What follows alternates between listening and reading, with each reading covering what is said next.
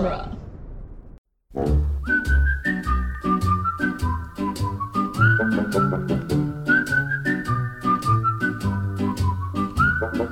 Welcome to the Jay and Silent Bob Minute, where we are covering the movie Dogma, 1 minute at a time. Today we're covering minute 18, quite possibly the greatest Adam 1, 2, 3, 4, 5 minute ever. I'm Jeff Ferry.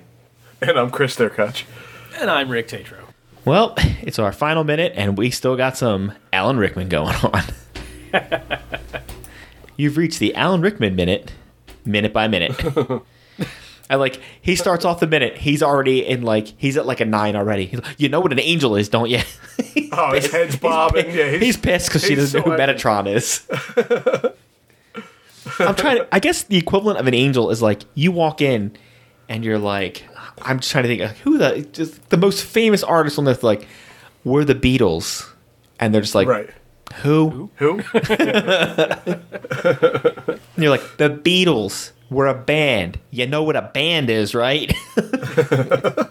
This is the minute, and I this is where he's explaining who he is, right? Yes. Yes. You can't hear the real voice of God because they went through They went through 5 Adams before they realized that. Which you don't have the physical or the oral capacity to withstand the full voice of God. Your heart would explode and your mind would cave in. Yeah, we went through 5 Adams before we figured that out. Which I'm not real happy with that. It took you 5 Adams to realize. I feel like there's a problem here.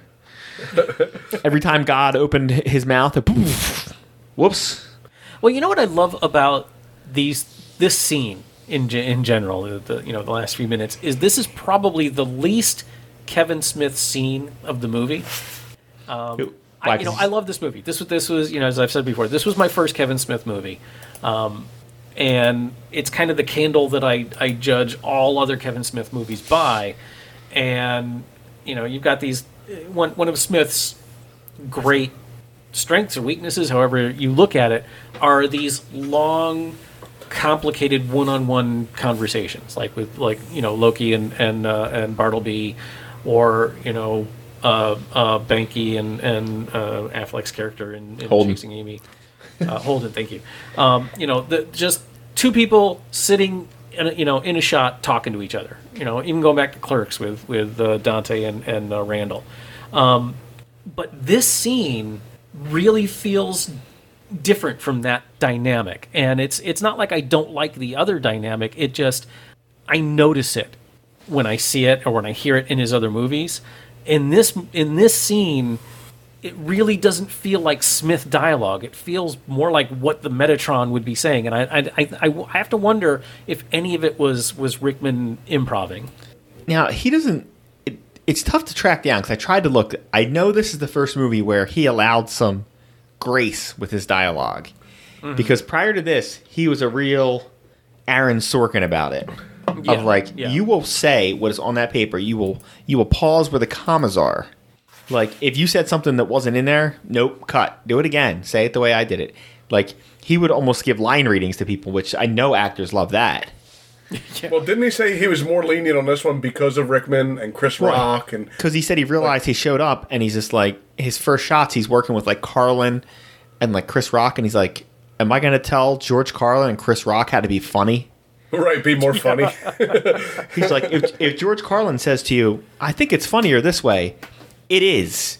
Yeah. Yeah, you just say, okay. And maybe it just takes a talent like Rickman to make Smith's dialogue sound much more natural. Yeah, is it the equivalent of George Lucas wrote the dialogue for Star Wars? The difference is the actors spitting it out were pretty good. Yeah. So they made it work. When you got Harrison Ford and Alec Guinness spitting out your dialogue that makes no fucking sense, they can make it work. Some people can just make it work. I'm pretty sure Alan Rickman can make anything work. I could probably write something. He could be like, oh, I'll make it work somehow. Well, and Ford even called Lucas on. He's like, dude, you can type this shit, but you can't say it. Yeah. He literally said that to Lucas. And if you want to know what happens when that runs amok, I show you the prequels. Yeah. Because there's no one telling him no then. Yeah. What happens when nobody tells you no, and when your actors are there who may actually be talented actors, but you give them, they have no say anymore, and they just have to do what you say. Yeah. And you got poor Ewan McGregor out there just trying his best. just Liam Neeson. Yeah, I mean, like, that's what I said. It's the only movie I watched where I'm like, you made Samuel L. Jackson boring. Yeah. I didn't think it was possible. or Natalie Portman, who is amazing anywhere else. Yeah, and here she's got no charisma. I'm like, I watch her in other movies, and she's a charisma factory. Yeah. In here, she's got nothing. Yeah, I thought they were trying to do that. They weren't. Like, he wasn't aiming for her to be like that. Here's the thing. I think you could have had the same shitty script and setup for everything and just replace the director for all three movies. And I'm not saying they're going to be great, but I think they're going to be better. More watchable. Yeah. Like, nobody ever watched Star Wars and said, wow, this is an amazingly directed movie. No. Most people have said, this is an amazing looking movie. This is an amazing idea. Like, the world building, all the stuff around it. And then once you look into it a little closer, you start realizing, oh, there was a lot of other people involved in this. Oh, yeah. Well, the woman who would become his wife, Marsha, edited the film, and, well, she did the second cut on it and totally saved that movie. Well, I mean, I don't necessarily buy the common, quote unquote, belief that Empire is the best of the movies. Me neither. But it is the best made of the movies because Irving Kershner made a brilliant film. My problem with it is it can't stand alone. So it's literally the second chapter. It was never meant to stand alone. And this is my argument with the new Star Wars movies, the last three. Listen, you can argue me up, down, and sideways about what you liked, didn't like, the scripts, this, those are well-made, professional-looking movies. Yeah. I was like, it's obvious whoever directed them knows what they're doing. I was like, now, do I have problems with them? Of course. I was like, my main problem is not even about any specific film. It's the fact that you started these films like you're, what's his name? Ron Moore doing Battlestar Galactica. Of just like, fuck it, we'll figure it out while we're going. Well, that's not a great way to run your Star Wars franchise. It worked the first time. You barely, they did it in the first one, like Star Wars, Empire, Return of the Jedi, and it somehow worked. And I guess they were just like, we can do that again. That's not how it works. Yeah. Well, it's like The Last Jedi. It was not a great movie, but I really give the director, whose name escapes me now. Rian Johnson. I give him huge props for taking risks, which no one had done for years with Star Wars. And then Abrams came in with the last one and went, fuck everything he did. Yeah. Yeah, that was fun right there. That was like, imagine, here, we'll use this as an example, watching Dogma. Imagine if halfway through Dogma you're like, I'm going to replace the director, and the guy's just like, let's do everything differently. Oh, okay. Yeah. That doesn't make any sense. It's like, actually, Alan Rickman's a bad guy now. What? Like, that's not... But I love this whole scene. I love his disdain for Bethany, solely because she just dumped a fire extinguisher on him. You can tell that he's trying to keep his shit together and be the compassionate thing he's supposed to be. Yeah. He's also so natty. Yeah. He's being such a bitch about it. Just like, he knows he's supposed to be the august Metatron, but he's like, you just sprayed me with a fire extinguisher. Yeah, he's still pissed about the fire extinguisher. And you can tell he's already a little pissy about humans in general, where he's just like, he's like, you people. What does she say? Oh, why doesn't God speak for himself? And he's just like, oh, thanks for joining the conversation. What does he say? If people speak to God, they're actually speaking to me or to themselves. Yeah, and he does like a little hand motion. He's like, or they're talking to themselves. Yeah. And I love how his he can do that Jane Eyre posh accent like nobody's business. But during that little speech about when they say they're talking to God, they're speaking to me, and he kind of drops into almost a working class accent for a little bit, and then switches right back to the posh. It's such a beautiful thing to behold. Yeah. Rickman was such an amazing talent. And I And think he does it without seeming snobby either. He can, we were talking in the last minute about how he makes you feel like, he's so much better than everybody else he's with, but he does it in a way that doesn't make you hate him. Yeah, but he's not better than you because like he's got more money than you, or that he's a higher social standing. Like he's just a better all around person. Than you. Yeah, it's not bragging when it's true. Yeah, it's like all those books you pretend you read, he read them. Like he's that guy. Yeah. And then when I love when he's like, all right, fuck it, let's go to the bar. And Yeah. I read tonight that when he has the maracas. He apparently kept those things for like days and was just pissing everybody off. Said he was annoying the whole crew. That's great. Yeah, it is.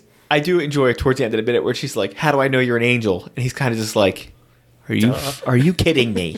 Like, I showed up in your room in a plume of fire and I have wings. I realized being skeptical is one thing, but like at some point, you've gone beyond that. Like, I understand extraordinary events require an extraordinary evidence, but, like, I'm standing right here. Yeah. Remember when I transubstantiated something in your hand? Remember when I was a ball of flame when I showed up? So he snaps his fingers. Where are they? Mexico? He says tequila, so... Yeah, it's a Mexican restaurant. We'll find out next week specifically where it is.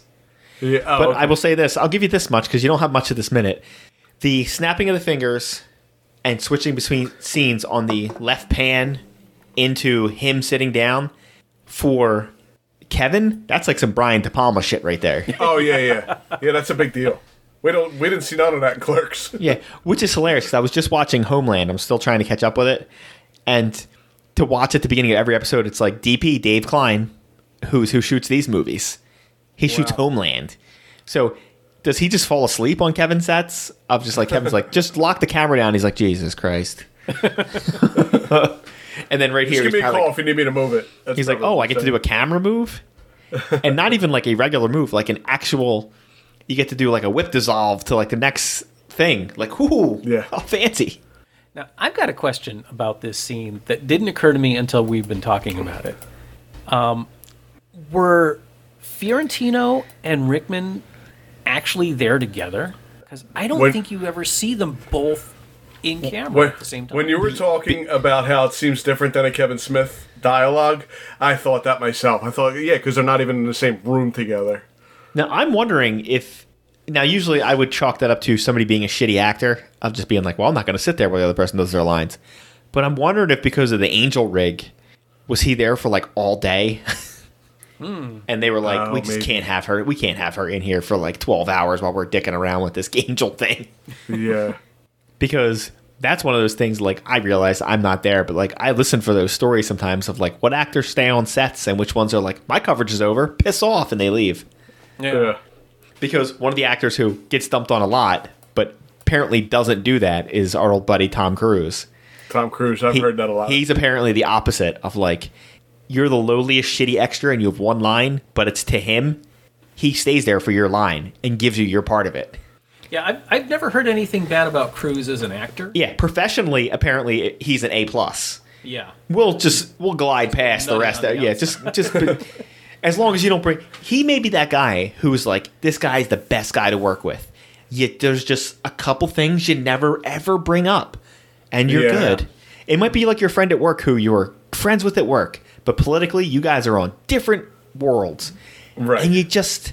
never to bring that up with them. You just invite you over for dinner on Saturday. Just don't.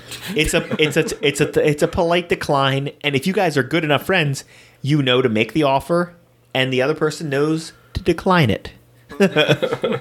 Once in a while, you got to make the, hey, you know what? You should come over sometime. Yeah, we should definitely do that, and that's it. And then you never fucking follow up on it.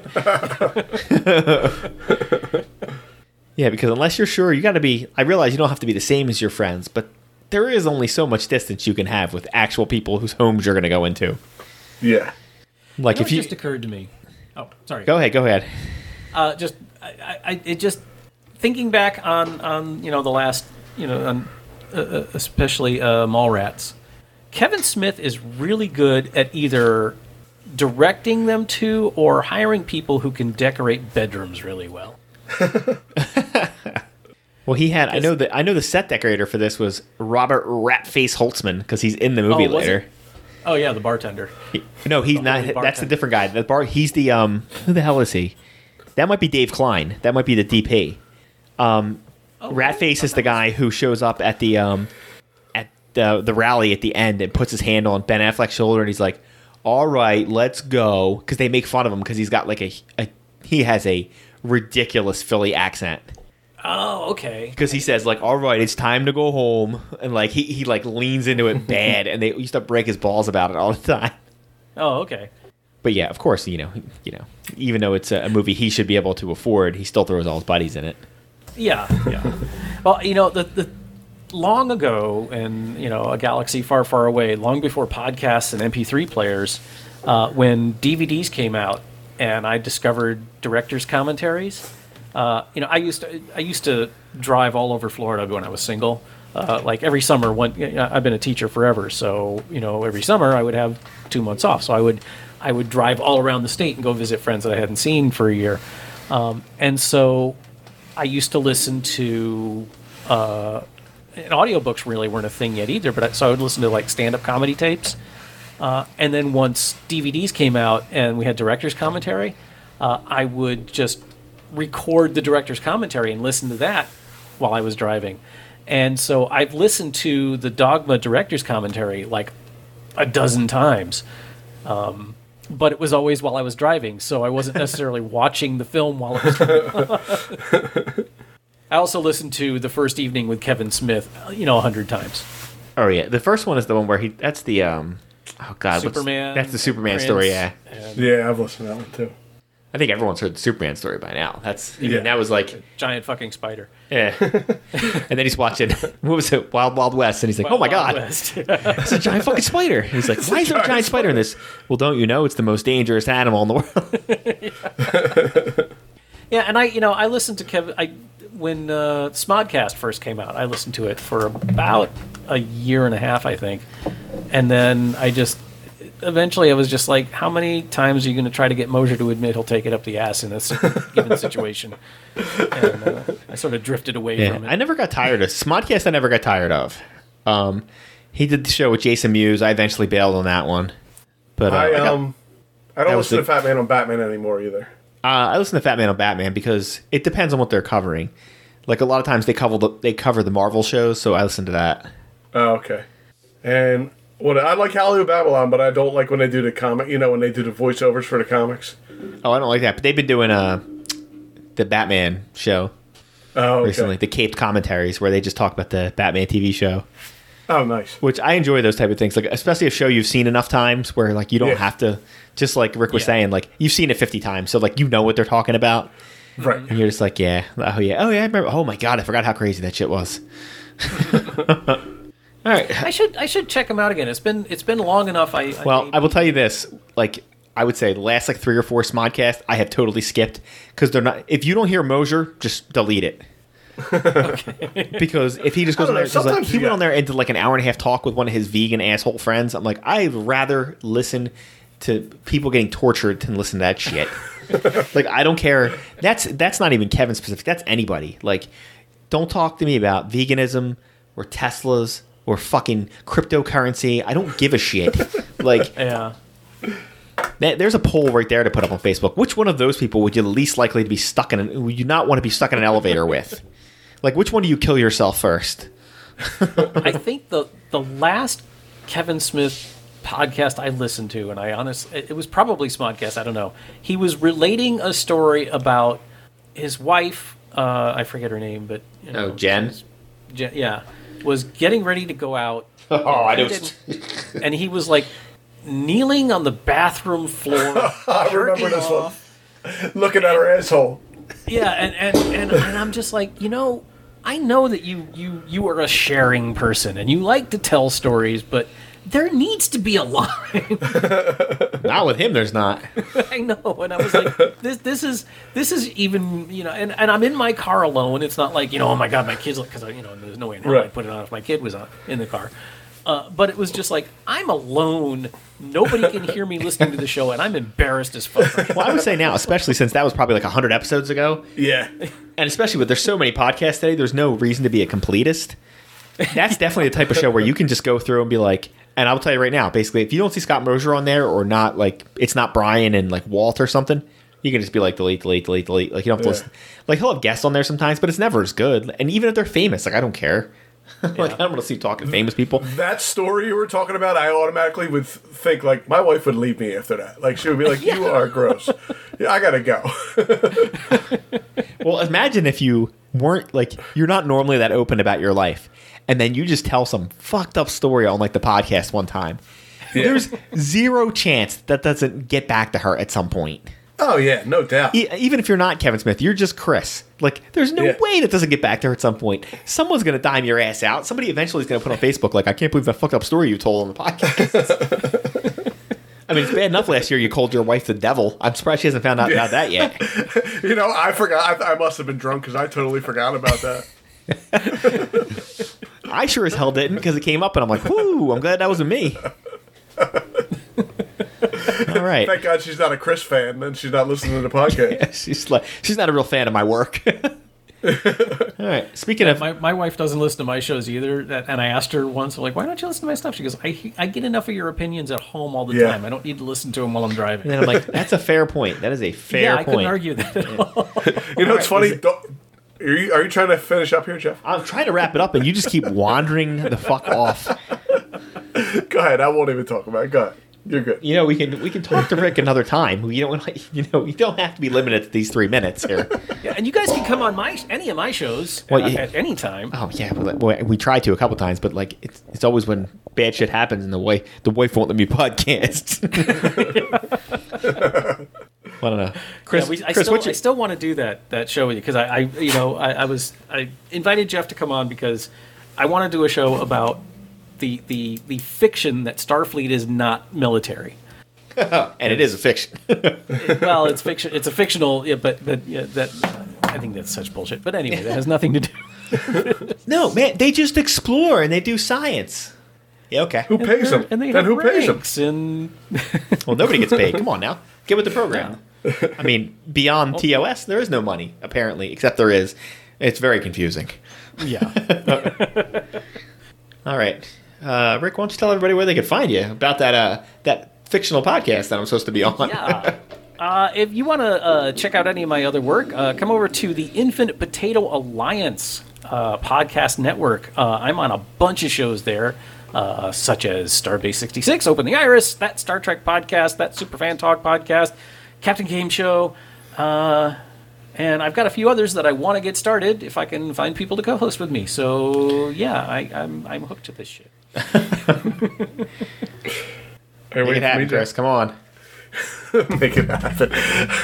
We're the Jay and Silent Bob Minute. Go check us out on TeePublic. We haven't plugged that in a while. You got to search the Burbs Minute to find us because their search engine sucks. And go ahead, Jeff. It's Friday. It's Friday. It's time for your Bible quote. John 11:35. Then Jesus wept. As well he should. That's from Hellraiser. Yeah. See, I was wondering if anybody would get the Hellraiser thing. Who's happy? What? Run time! What? Who's happy? What? Run time! I'm in the house. I'm in the house. And this is how it feels. See, turn it out. Let me just double check, Chris. Make sure he's actually recording. All right, 3, 2, 1. 46. Shut the fuck up. I shut up as soon as you said 3, 2, 1, and you started talking again. You were talking when I said it. 1, 2, 3. Welcome to the Jay and Silent